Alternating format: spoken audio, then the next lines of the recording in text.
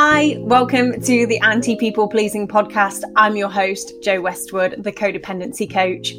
Each week, I answer your questions on codependency, people pleasing, and all things relationship related submitted to me via Instagram.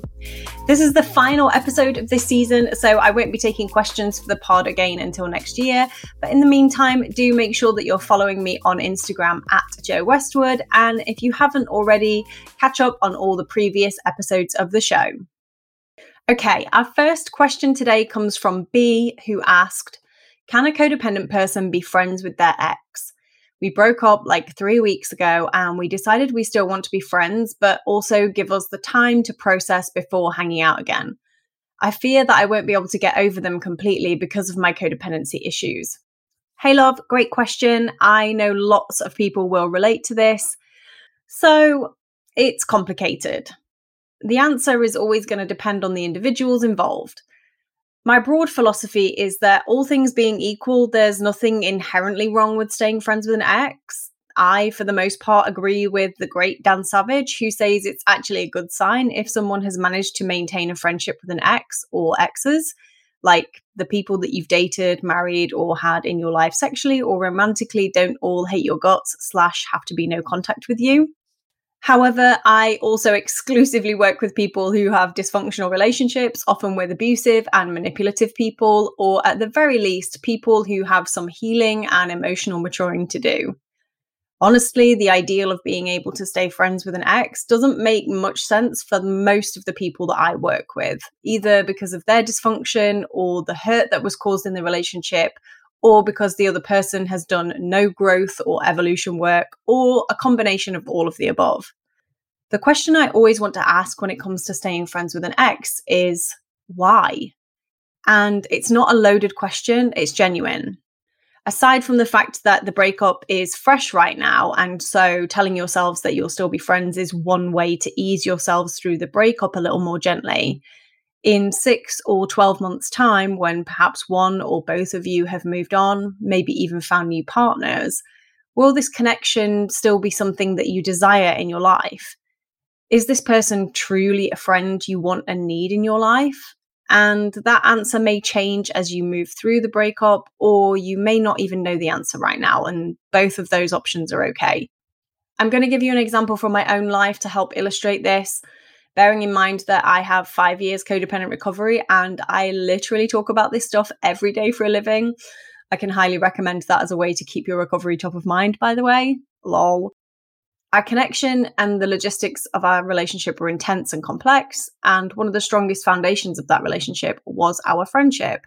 We were genuine pals. We enjoyed each other's company. We had some common interests that we enjoyed together. We had good, interesting conversations. We had fun. And the end was messy.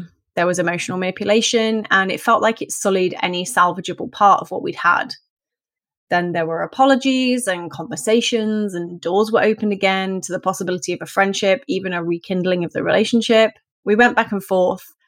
In the end, we took the space that we really needed. In that space, I met an amazing human who I'm now in a very happy relationship with. We also have loads in common, enjoy each other's company immensely, and have a lot of fun together. And then my ex got back in touch to say that he might be able to manage a friendship now if I wanted it. And you know what? I didn't. It just didn't make sense to me, nor was it something that I wanted or needed anymore.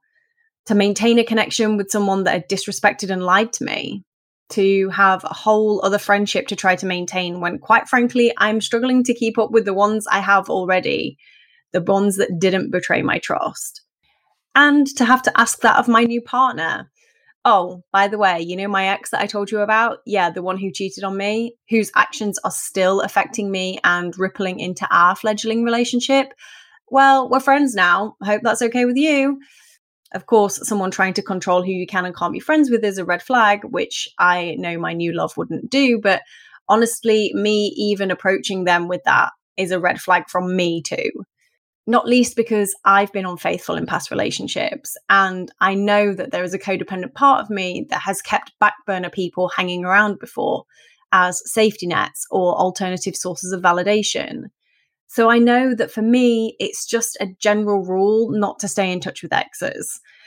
Apart from the two nice ones from literally 15 and 20 years ago. We follow each other on social media and very occasionally like each other's posts or watch each other's stories. That's the full extent of my contact with exes. So personally, when I ask myself, why would I stay friends with this ex who, had we never been an item, if we were, say, just work colleagues, we probably would have been best buddies as we genuinely get along well. Why would I want to maintain a friendship with them now? The answers that come up for me are, it would be for them, as I felt like in the end, it was them that wanted a friendship and not me. And that it's potentially a hangover from my more codependent, less recovered days to want to have the safety net of someone I already have a certain level of connection with hanging around. That now feels like a risk for me, a risk to my recovery and to any future relationships. And it's not a risk that I want to take for any potential friendship. I know your situation is likely different in the details, dear listener, and I'm only sharing my experience to give you some situation-specific insight and context for how things can change over the evolution of a breakup and the subsequent moving on period. In making this decision, I think it's also worth considering the reason for the breakup. The truth is, it's much easier to stay friends if there hasn't been abuse, manipulation, or betrayal.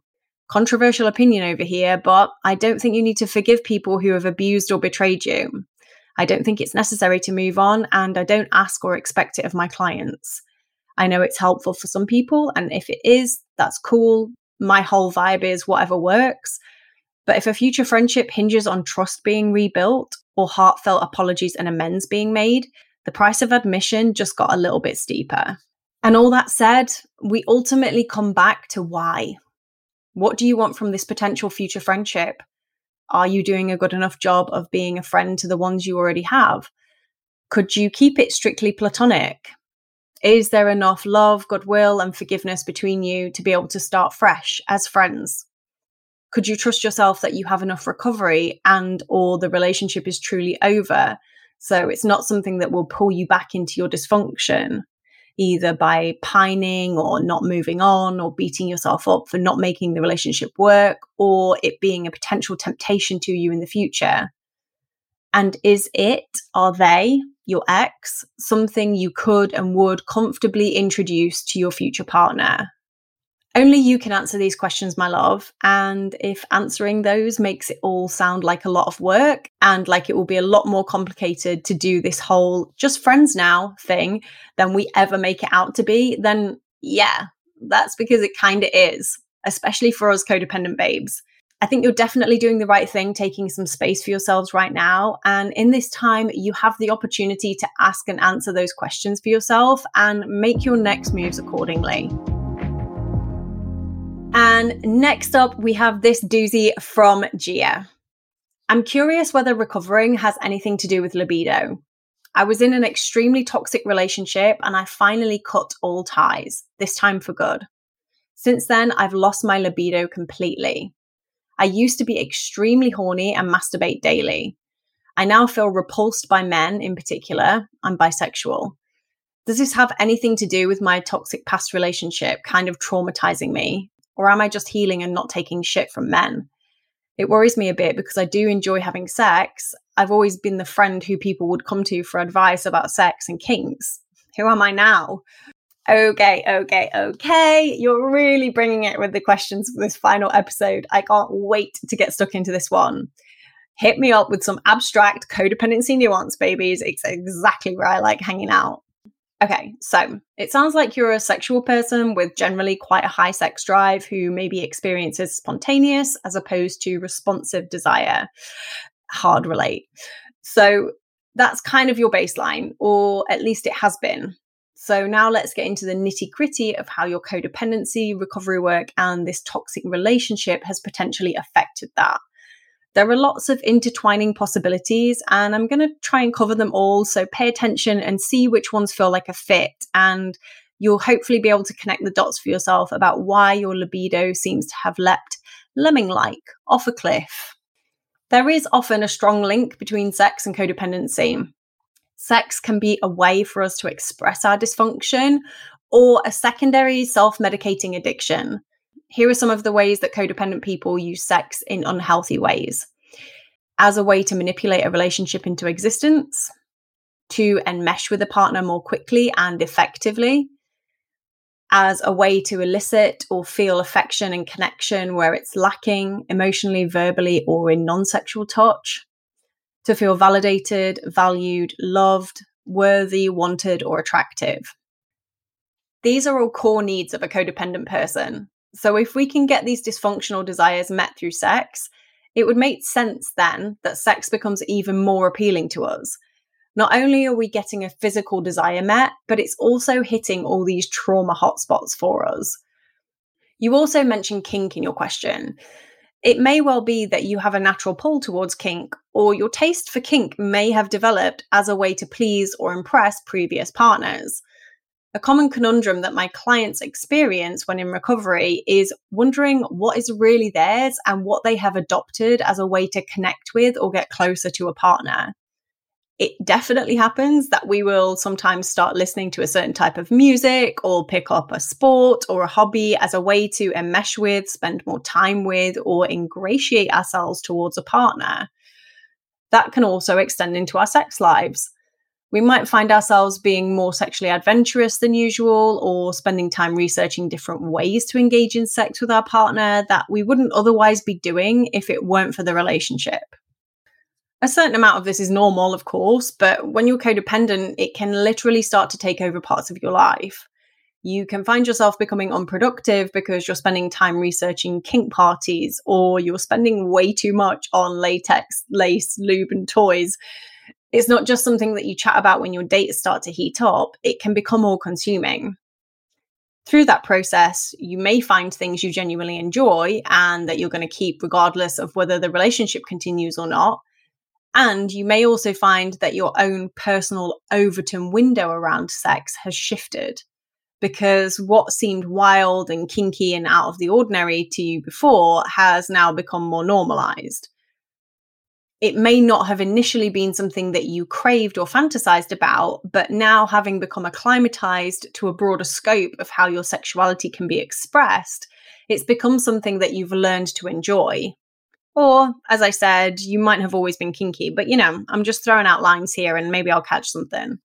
Similarly, it tends to happen that the more frequently we masturbate, the more frequently we feel we need to. We become acclimatized to having that physical sensation daily, so it becomes something we crave. If we go through a period of sadness, upset, stress, grief, or trauma where our mind is overtaken by other thoughts for a while, we break the habit. Just in the same way as if we're trying to give up the Diet Cokes. Go just a week or two without your daily dose, and you'll soon find that you don't have that same level of craving. And finally, this may or may not be a part of what's going on for you, dear listener, but regardless, it's worth mentioning because it will certainly ring true for some people. Sexual assault and violence is a form of big T trauma that can trigger or worsen codependency. As we're finally discussing and understanding as a society, sexual assault, harassment, and violation is an almost ubiquitous experience amongst women, people assigned female at birth, and female socialized MBs. Codependency is also, in my professional experience, wildly common amongst women. I'm not a researcher and I don't have data to reference here, nor am I claiming to make a direct correlation between the two, except to say that codependency is a trauma response and sexual assault, violence, and harassment are all forms of trauma. Sometimes survivors of sexual abuse become hypersexual as a coping mechanism to deal with their trauma. Hypersexuality can be a way of reclaiming one's sexuality after a traumatic incident or period of abuse. It can also be the case that if, particularly as young people, we are exposed to sexual trauma, be it big T or little t trauma, including being exposed to inappropriate sexual imagery, that we've been conditioned to associate sex and sexuality with validation, acceptance, and whatever unhealthy version of love we've been taught. So this could also potentially play a role in the high sexual desire of a codependent person if they have experienced any form of sexual trauma. So Gia, I hope this helps you to connect the dots around your sex drive, desires, and codependency, and hopefully it makes sense then that when you get into recovery, at some point, whether you work on it directly or not, it's going to affect how you feel about sex. And the thing about being repulsed by men, yeah, having a toxic, abusive relationship with one will do that for you. But don't forget to put it in the context of the world we're living in. We've seen more blatant misogyny and narcissism spewing from the mouths, hands, and crotches of men on world stages. We've had more truth around the sexual exploitation and abuse of women revealed just in the last few years than ever before. There's a collective heaviness that women and people assigned female at birth feel right now. When we ask why we are wet, pardon the double entendre, it would be remiss of us to not acknowledge the water that we're swimming in. Maybe in time, your desire for guys will come back when you've taken a break from them and done some healing work. I know that it certainly helps when you shift what you're looking for and therefore what you attract and what you'll allow and accept, because healthy, emotionally mature people, yes, including men, even the cis het white ones, really are something special. So take whatever you need from what I've offered up today and bring it into your recovery work, even if it's just a new perspective or framework to understand what sex means to you. And I think that what you'll find is that you will come to redefine how you feel about sex and how you express your sexuality. And with that, your libido will return, maybe as vigorously before, but possibly just rearranged. And now this from Winnie, who said, I want to be single for a year, but I keep flirting with people who I know like me for excitement or... okay. So you're a smoker who's given up smoking all except for the occasional social cigarette and maybe a quick lunchtime vape with your workmates. I'm sorry, that sounds very bitchy and judgmental of me. But if we keep going with the smoking analogy, I guess it all depends on how important it is for you to have fully and completely 100% given up. For some people, quitting smoking every day and just having the occasional cigarette might feel like a success. Like, that's manageable, it's not going to be a full-blown addiction again, and it makes life easier and that little bit more fun. For other people, they might have a hard line, knowing that one cigarette will lead to a pack, will lead to a daily habit again. So I guess the question for you would be, do you feel like it's safe, productive, healthy, and manageable to keep flirting with people in this way throughout your year off of dating? Only you can answer that for yourself. Personally, the only thing that doesn't feel great to me here is that you're flirting with people that you know like you, which feels not only unfair to them, considering that you want to stay unattached, but also potentially threatening to your mission of singledom, as we codependent babes tend to like people who like us. So if you start off down a path of flirting with and leading on someone who likes you, you might find yourself all of a sudden wildly attracted to them and struggling to stick to your personal commitment. I have to say, and again, with love and humor and no judgment, because you know me, been there, done that, got the codependent t-shirt, but it is a totally codependent move to be all like, oh yeah, I'm single, I'm going to be single for a year, and then be getting all flirty-gurty at every opportunity, especially when you know it's flirting that will be well received because the other person or people are into you. It's just another way that the codependent part of you will use to elicit validation and pull you out of focusing on yourself and into codependent fantasy. And you mentioned excitement. Well, codependency loves chaos and will scream because it wants to go faster on the emotional roller coaster.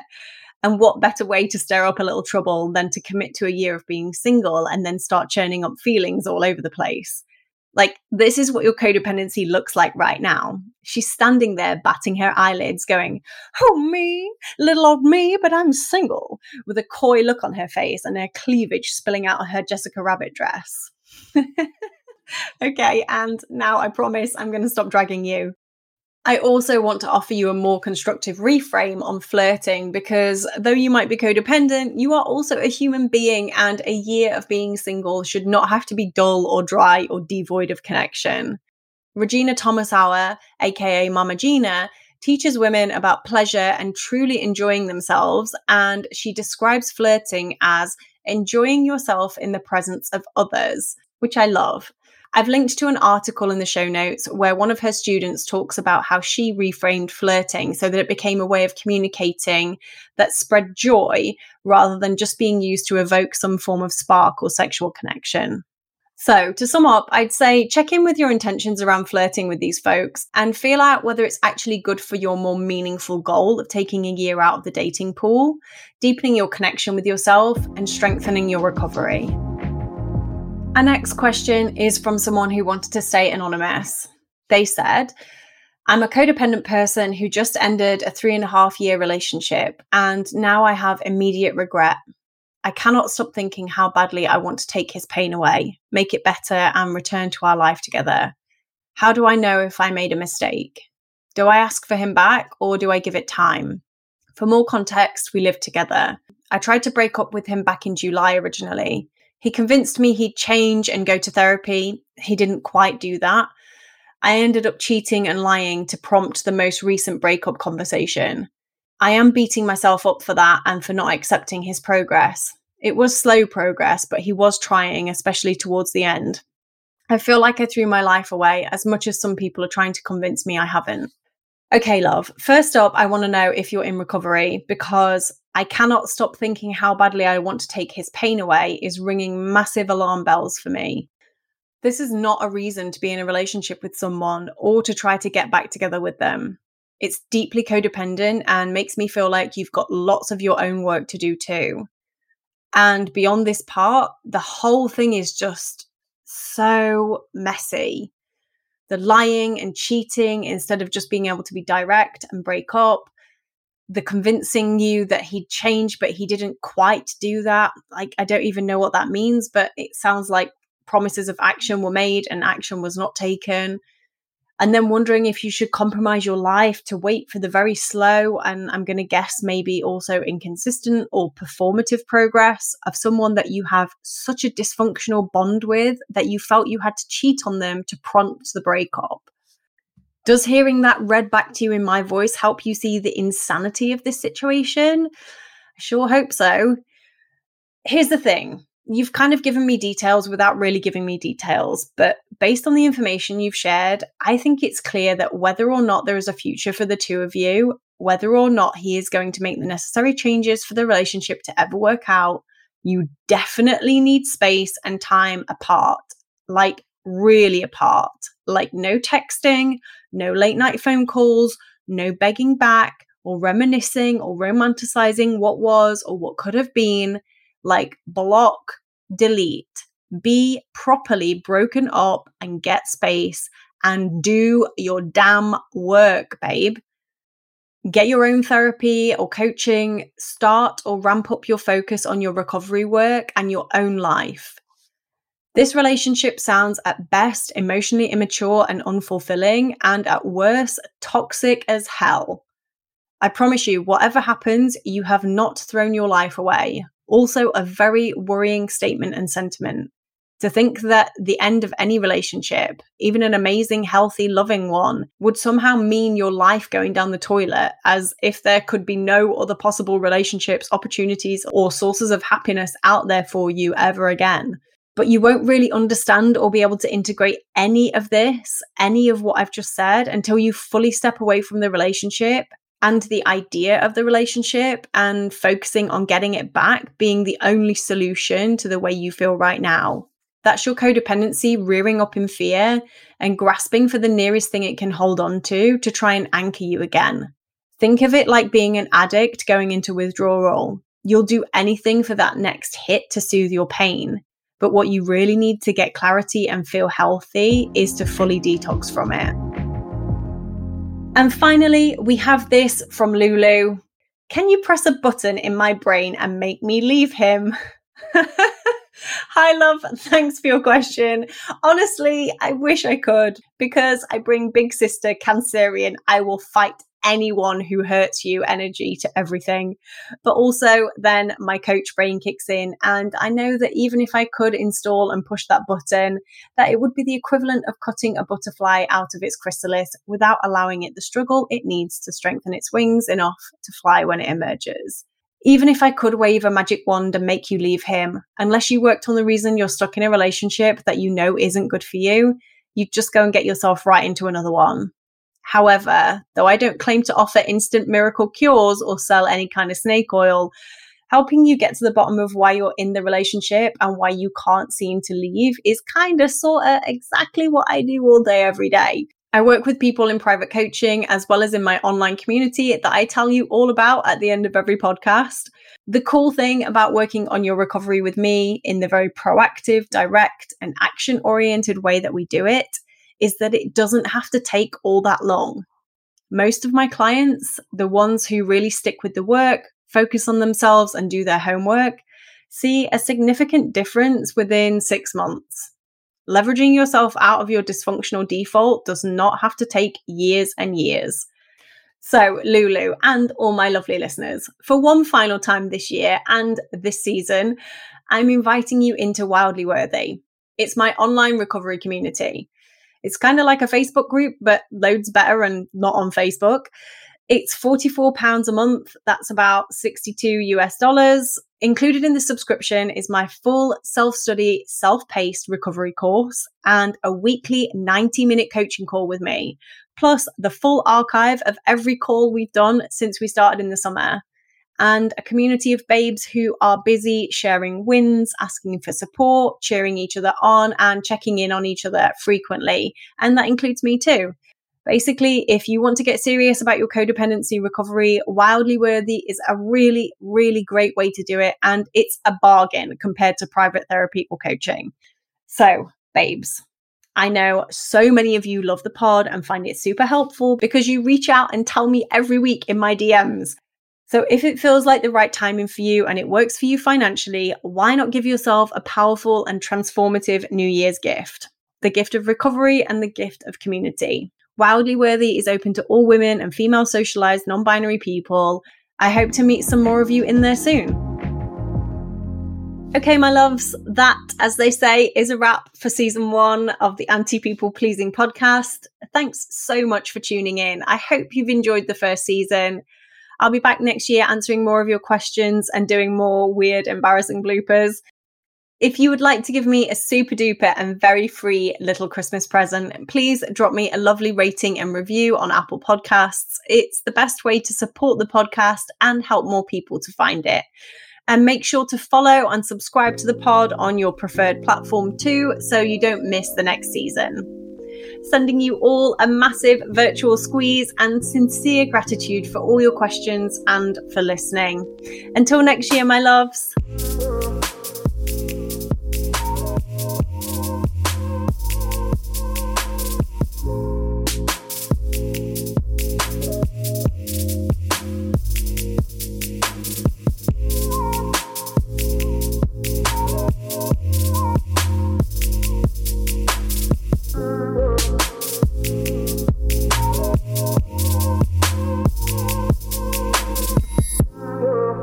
It would make sex then that sex becomes even more appealing to us.